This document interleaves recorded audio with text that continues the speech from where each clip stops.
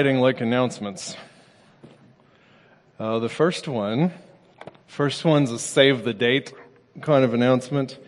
Talking to you about the Berean Fellowship Connection for 2018.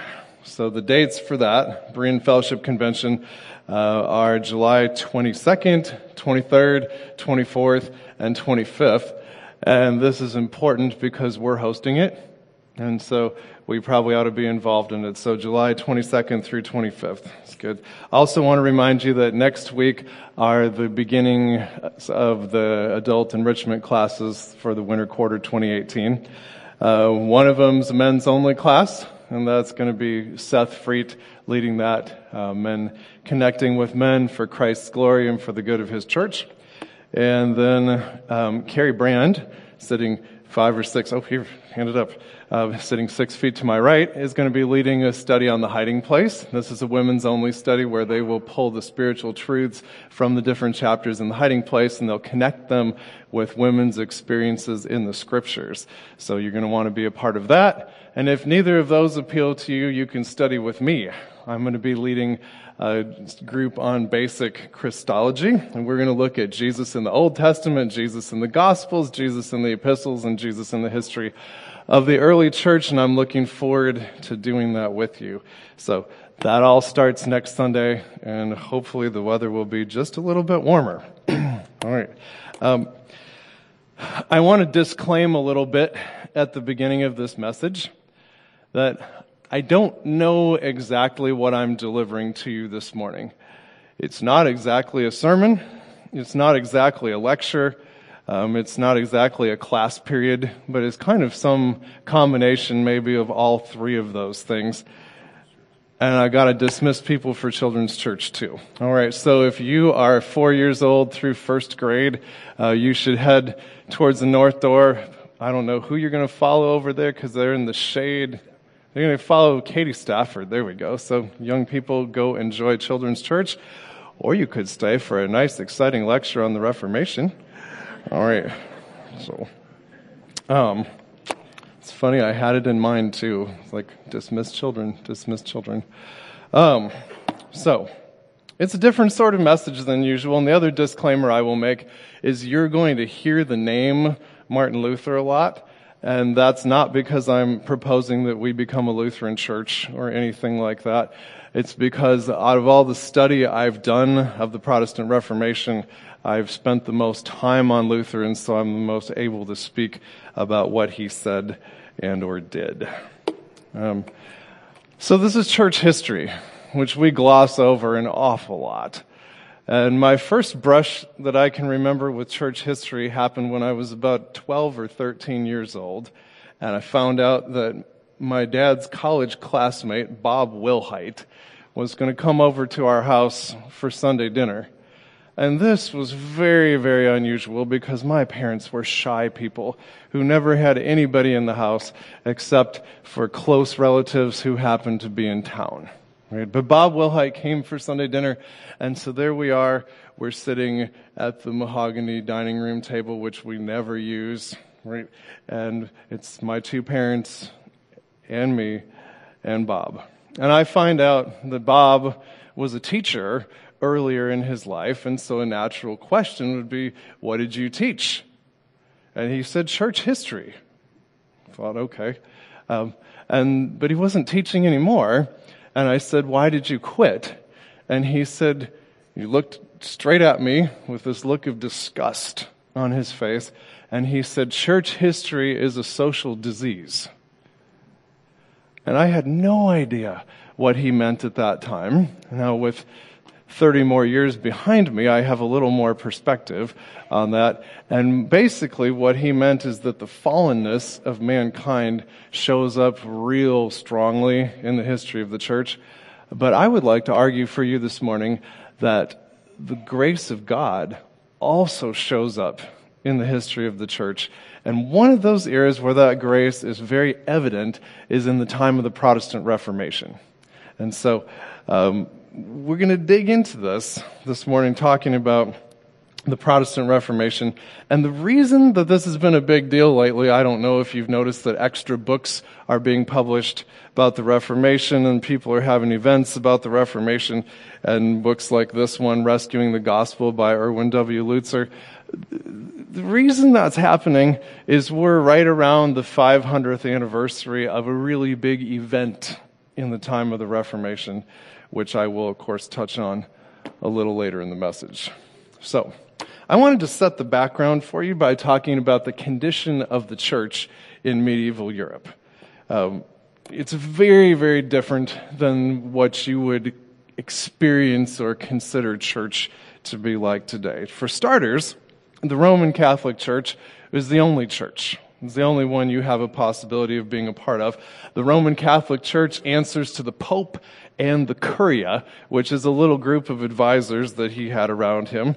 And this late 1400s, early 1500s version of the church had all but lost the gospel. So the preaching of the gospel of Jesus Christ, that men and women have a need, and that our need is spiritual, that we're in trouble before a holy God, and that Jesus is the answer to that spiritual need that we have, had almost been lost, had been quite obscured because senior church officials had pet projects that they were interested in. It was all about bringing in the funding, and it was all about increasing their power. And so the central message got lost, even to the point that wealthy people would have priests say masses for them. Like, some priests were so good at this that they could crank out 7 masses in 1 hour and be paid for all 7 of them. The idea being that somehow the wealthy person was getting a spiritual benefit if, in fact, these masses were said for them. Also, sexual immorality among the clergy was out of control. And you'll remember that clergy at this time are supposed to be celibate, but that simply wasn't the case in many, many of their lives. And then you have the church members themselves. They are terrified.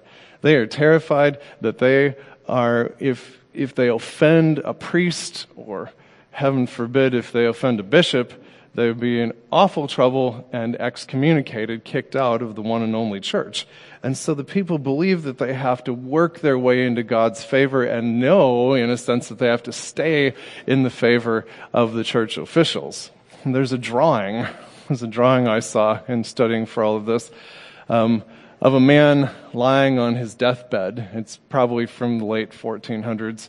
The guy's lying on his deathbed. He's clearly close to gone. And all around the bed, there are demons. Below the bed and kind of peeking up over the side of the bed, 7, 8, 9 demons. And the implication is that they're all waiting to take this guy, grab his soul, and send him straight to hell. Unless the priest gets there at exactly the right time and administers God's grace to this guy, he is a goner. Right? And that's trouble. Because true doctrine and superstition are so tangled up with each other that the people have no idea which one is which, and they have no basis on which to evaluate.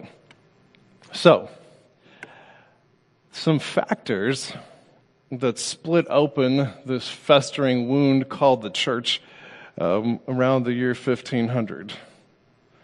Well, they've got a lot of corruption to start. And corruption leads to infighting, and corruption leads to a lack of spiritual authority. And so at one point during the 1400s, there were actually 3 different men claiming to be pope in 3 different cities all at the same time. Now, if that isn't going to weaken your organization, I don't know what will. But they eventually, what is called the Papal Schism, got pulled back together during the 1400s, but it weakened the structure. And then, 1450s, you get the development of the printing press, Johann Gutenberg, and it really speeds how quickly you can disseminate information. It's kind of like the internet of their time.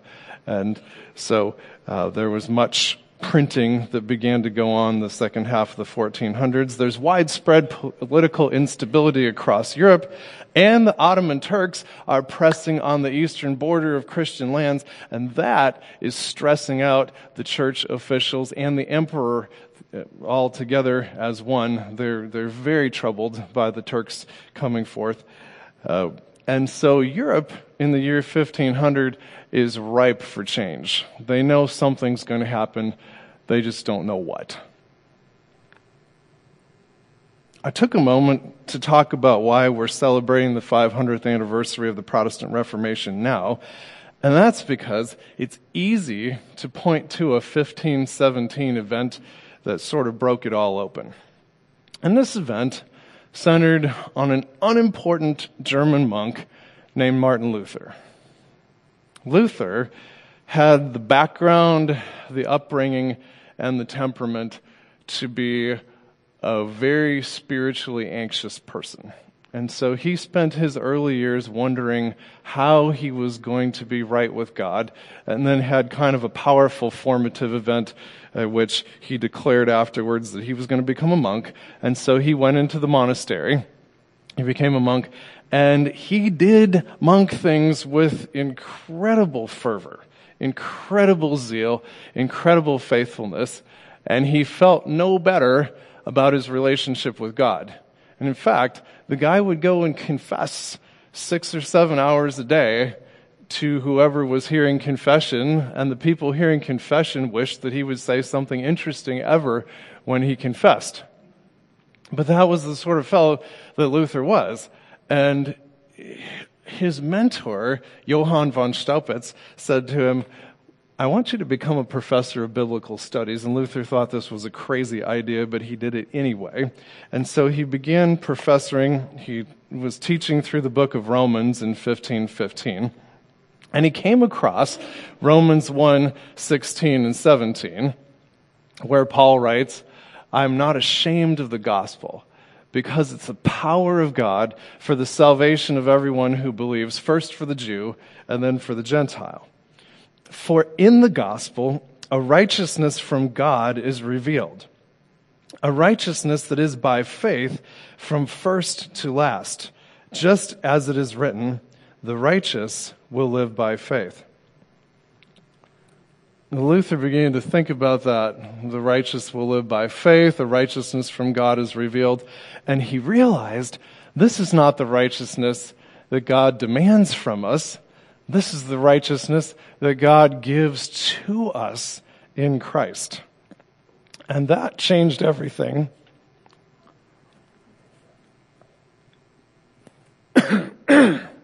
That changed everything for Martin Luther.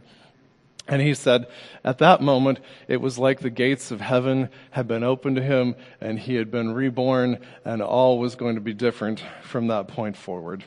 See, what had happened is Luther discovered the gospel that we preach today, that God made Jesus, who had no sin, to be sin for us, so that in him we might become the righteousness of God.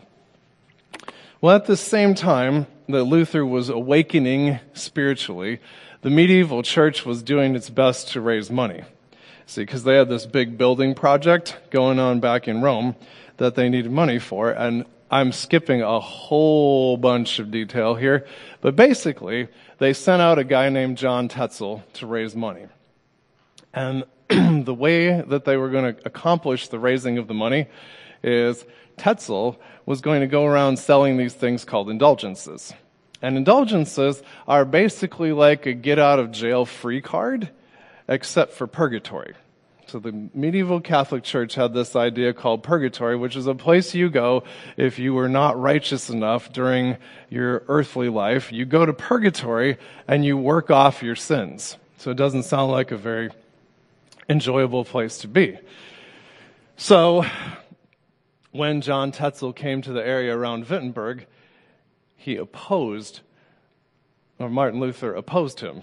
He was opposed by Luther because, the Bible doesn't say anything about buying your way out of punishment for sins.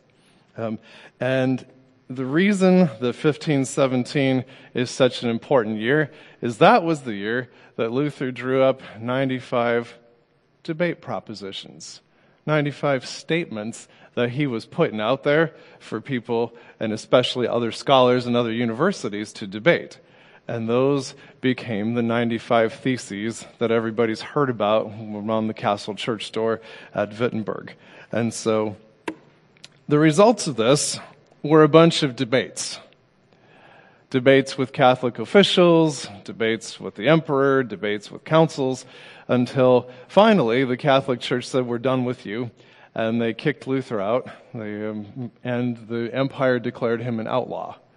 And so things changed quite a bit in his life at that moment.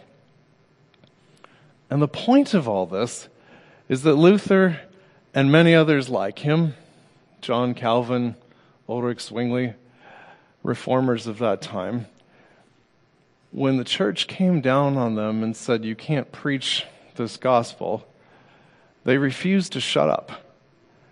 They kept going because of their passion for Christ, their compassion for the people around them, and their desire for the truth to be known.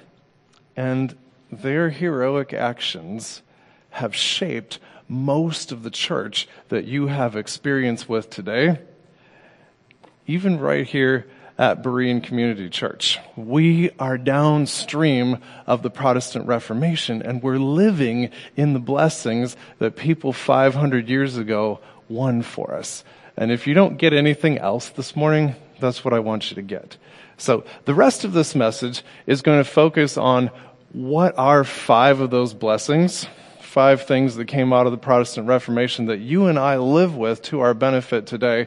And there might also be a little bit of critiquing of the Protestant Reformation in this part of the message as well. So you can see, if you got the white handout that went along with your bulletin, it's got 5 points of 5 things that came out of the Reformation. There certainly were others. It's just 5 was as much as I dared for a message on a Sunday morning, right? So, point number 1, the rediscovery of the gospel. You know, the point of Jesus' life and death and resurrection from the dead is that God takes the initiative in saving sinners. That God comes to you and says, "You are lost. You are condemned. And unless you come to faith in my Son, you will need to be punished for the sins that you have committed in the sinful nature that you have." And God takes the initiative to bring people to him. Therefore, he gets the glory. And therefore, the sinner who is in Christ doesn't need to fear for their salvation, because it's Jesus who's accomplished the salvation. Jesus is the author and perfecter of your faith. And so it's not dependent on how awesome you are at keeping the rules. But instead, the church bit by bit added so many extra biblical teachings that the average church member in the year 1500 thought that he had to pray this prayer or sing this song or do this good deed, or go on this pilgrimage, or venerate this relic, or whatever it was that the church officials were telling him to do so that he could appease God's wrath. And the reformers were reformers precisely because God had revealed to them that this is not how it was.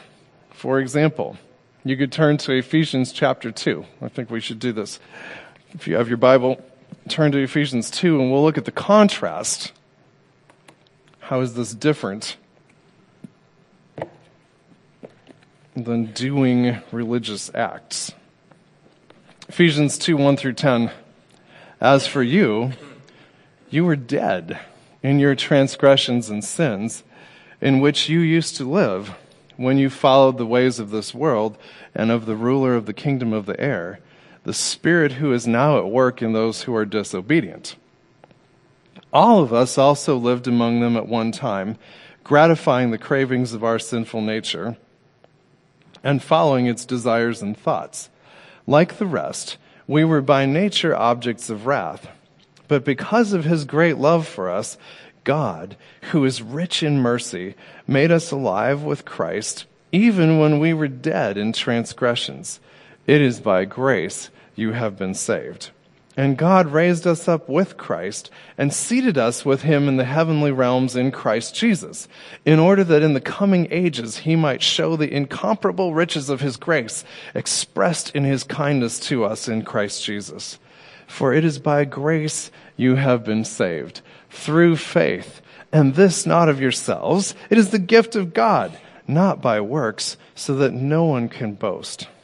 For we are God's workmanship, created in Christ Jesus to do good works, which God prepared in advance for us to do. See, the Reformers discovered that they were dead in their transgressions, with no hope of pulling out of it on their own authority and their own efforts. Verse 3 says they were objects of wrath. That was their condition. And they discovered that God saves us because He loves us and wants us to be rescued, wants us to experience His divine goodness and His divine presence in our lives. And they discovered that God saves us by grace, His undeserved love alone, and that the life of good works follows the experience of salvation, not precedes it. And they summarized these points about the Bible's teaching on salvation. They were nice and concisely rendered in Latin, the language of the scholars of that day. And so, sola gratia, by grace alone, sola fide, through faith alone, and solus Christus, the idea that Christ alone is our only hope of salvation. Those are 3 of the 5 solas. And what I've just talked about is called the doctrine of justification by faith. And it is the most precious gift that's come out of us, that's come out of the Protestant Reformation and come down to us. All right, so rediscovery of the gospel. Number 2, the emphasis placed on teaching of the Bible. So we got to go back to the late medieval church again. The late medieval church had 2 streams of authority. The one stream was all about church tradition, and it included things like the creeds, the councils of the church, what the Pope said, canon law, and that was one stream of authoritative speech. The other stream was the Bible, the scriptures themselves, and they were both held up pretty much in equality in the years of the late Middle Ages, 1400s and 1500s. As the Reformers begin to lose faith in the leaders of the Roman Catholic Church, they pretty much dumped church tradition and elevated Scripture as the only rule of faith and practice. And I want to say that that was generally a good decision. Because like Matthew 24:35 says, heaven and earth will pass away. This is Jesus talking. Heaven and earth will pass away, but my words will not pass away. And so we have Jesus affirming His word as eternal and authoritative. And we have statements in the Scripture like 2 Peter 1:20 and 21, where Peter writes, above all, you must understand that no prophecy of Scripture came about by the prophet's own interpretation. For prophecy never had its origin in the will of man, but men spoke from God as they were carried along by the Holy Spirit. And so the effect of this, of elevating the Scripture and acknowledging that the Scripture is God's word to us, is that the Mass, the central feature of the church service at that time, was replaced with exposition from God's word. In other words, what Nathan does every week when he comes up, opens the Word of God to you, reads a passage, and then explains what it means. Right? That's expositional preaching, and that is another gift that the Reformers gave us. Now, I said a little bit earlier that it was generally a good decision. And some of you might have thought, generally a good decision? What do you mean by that? Isn't it all the way a good decision? Well, they've sort of got an unintentional loss. See, just because church tradition isn't on a par with the Word of God doesn't mean that it's completely valueless. See, and that's kind of what's happened to us as Protestants, is we are awfully ignorant about anything that happened between the end of the Scripture and maybe about the middle of the 20th century. And that is to our detriment. The fact that we do not know clearly the things that happened in between there means that when we face an issue, or when we face an interpretation of a passage, we don't have a good group of advisors, if you will, to go to, because we simply don't know who they are, what they said, or what they thought about those issues. And so it's as though we're facing the same problem and reinventing the wheel when we didn't realize there were actually folks who'd already done a lot of work on the wheel, right? So, not to mention that the Bible is pro-tradition. Here's a verse, godly tradition, that is. Paul wrote in 2 Thessalonians 2:15, "So then, brothers, stand firm and hold to the teachings," which honestly would be better translated traditions there, "we passed on to you, whether by word of mouth or by letter." So tradition, godly tradition, is not at all in conflict with the Scripture. Point number 3, the Word of God and the service in the language of the people. So we go back to the late Middle Ages again. 1400, 1500. The Bible and the worship service are both in Latin, the language of the medieval scholar. And people attend the services and they have no idea what's going on in the service, because the priest speaks in Latin and there's no explanation. It's just the service is given as it's given. Until Johann Gutenberg came around, the Bible was a pretty rare book, because they were hand copied and they were huge and they were beautiful and they were chained up in libraries where only scholars could get to them. And honestly, nobody else could read Latin, so why would they want to, right? And so the effect of this is that no ordinary person has access to the Bible. No ordinary person knows what's going on in the worship service. And in fact, I was thinking about this, it must have felt a little bit like magic to them, because the priest goes up there, says some stuff in a language that they don't understand, and supposedly the bread and the wine become the body and blood of Christ. Well, the first guy to bust open the cartel, so to speak, was John Wycliffe. And this guy lived in England in the 1300s, and he made a translation of the Bible from the Vulgate, which is the Latin Bible that Jerome finished in the 300s AD. He translated from the Vulgate to Middle English. And suddenly, people in England had the Bible in their own language, and they were able to grow and benefit from that. 150 years later, Luther comes along and essentially does the same thing, only better.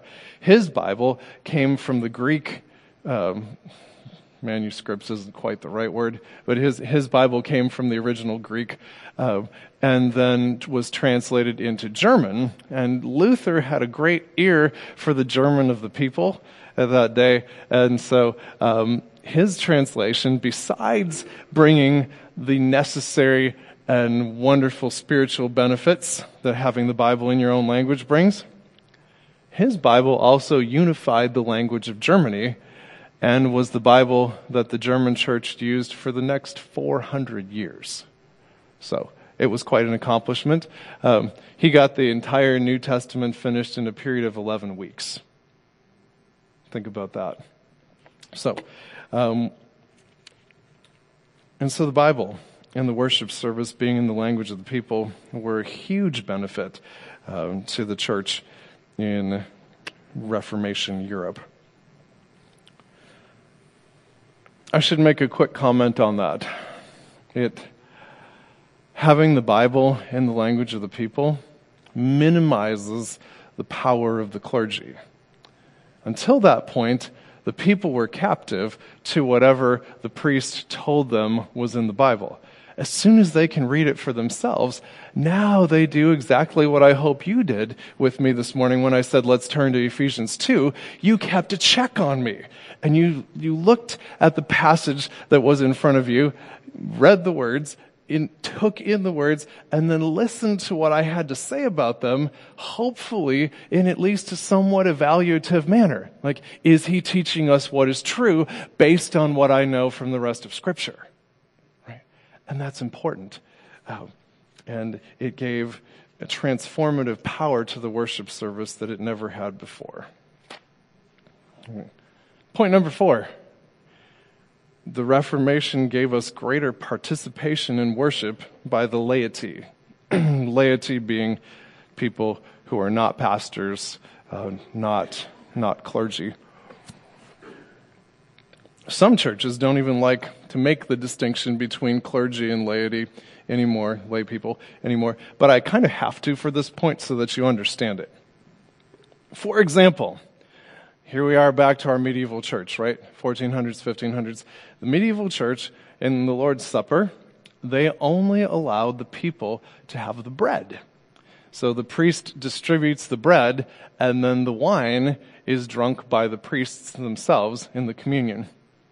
Right after the Roman Catholic Church says to Luther, "You're out," that's one of the first changes they make in 1520s Germany. They go home and they say, no, the Lord's Supper is for the bread and the wine is for all of the worshipers, not just the priest. And so that's a change that we've been recipients of and has stuck with us for the 500 years here. Another place, and probably very near and dear to our hearts, is in the area of music. If you go to their time, you've got maybe a group of monks singing together, chanting a chorus or something like that. The lay people did not sing in a worship service. Remember, everything's in Latin. They don't know Latin. And so the congregational singing was not a big deal before the time of the Reformation. And Luther and others look at this situation and say, this would be a great opportunity for discipleship. And so Luther himself writes over 40 different hymns, and then he and others who write hymns put them together in hymnals, and they begin to sing them in the worship service. So now, not only are you participating in the worship, but even the most needy peasant who's in that service, he can leave singing the songs that he's learned to sing in the worship service, and whether he's at his plow or his forge or in his bakery, he can sing those songs all week, and not only will he be worshiping God, but he'll be taking in one more time the messages that those hymns contained. And so Luther used hymns extensively in discipleship, and so did John Calvin. Calvin wrote hymns as well, and his is actually the Genevan Psalter, is the book that resulted from that. And it was the very same thing, that Calvin had people singing in their own language. And so that was a great outcome of the Reformation. And you can see it real actively here today. When the worship team takes the stage at the end of the service, okay, you are living downstream of a blessing that the reformers won for you. And when Paul comes up here and gives a little teaching as one of our elders and prays for us in the service, he's living downstream of blessings that the reformers won for us. And the irony of this was not lost on me either. Last summer, Berean Fellowship Convention, I was lecturing on the Protestant Reformation. 80% of the attendees of my lecture were vocational pastors. Speaking of vocational pastors, last point, the doctrine of vocation. So another thing, another fault, another flaw that had grown up in the time of the medieval church was there had become this two-tiered system.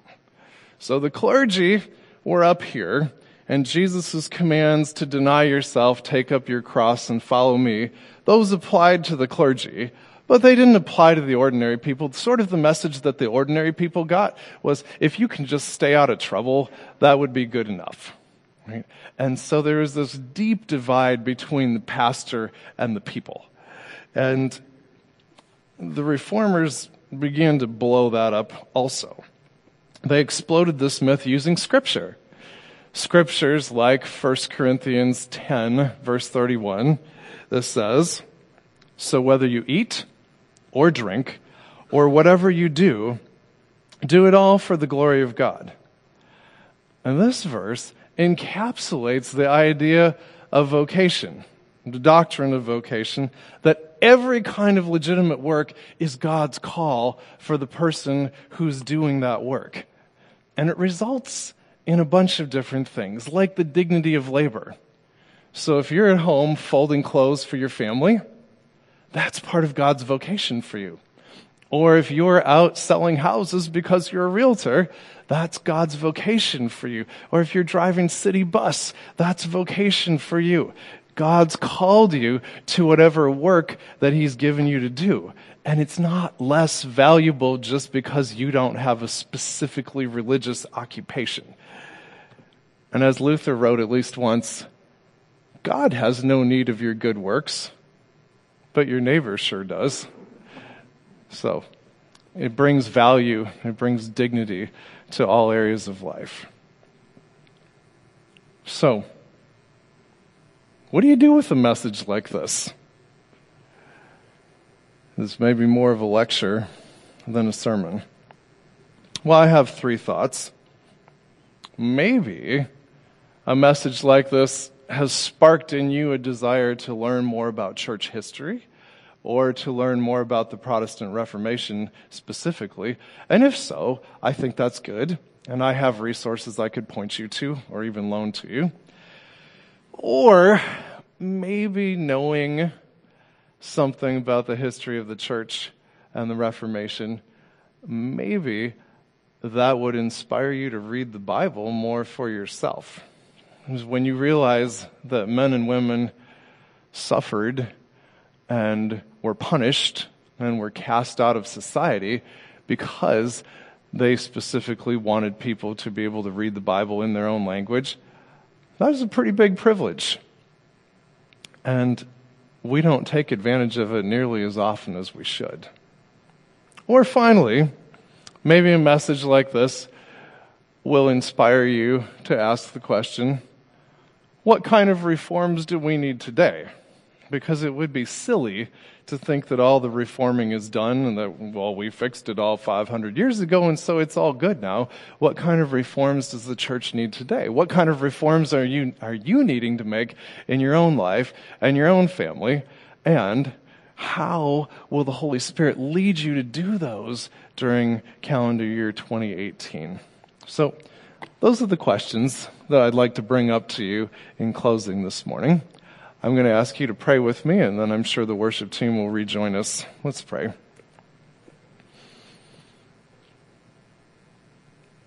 Father, I've delivered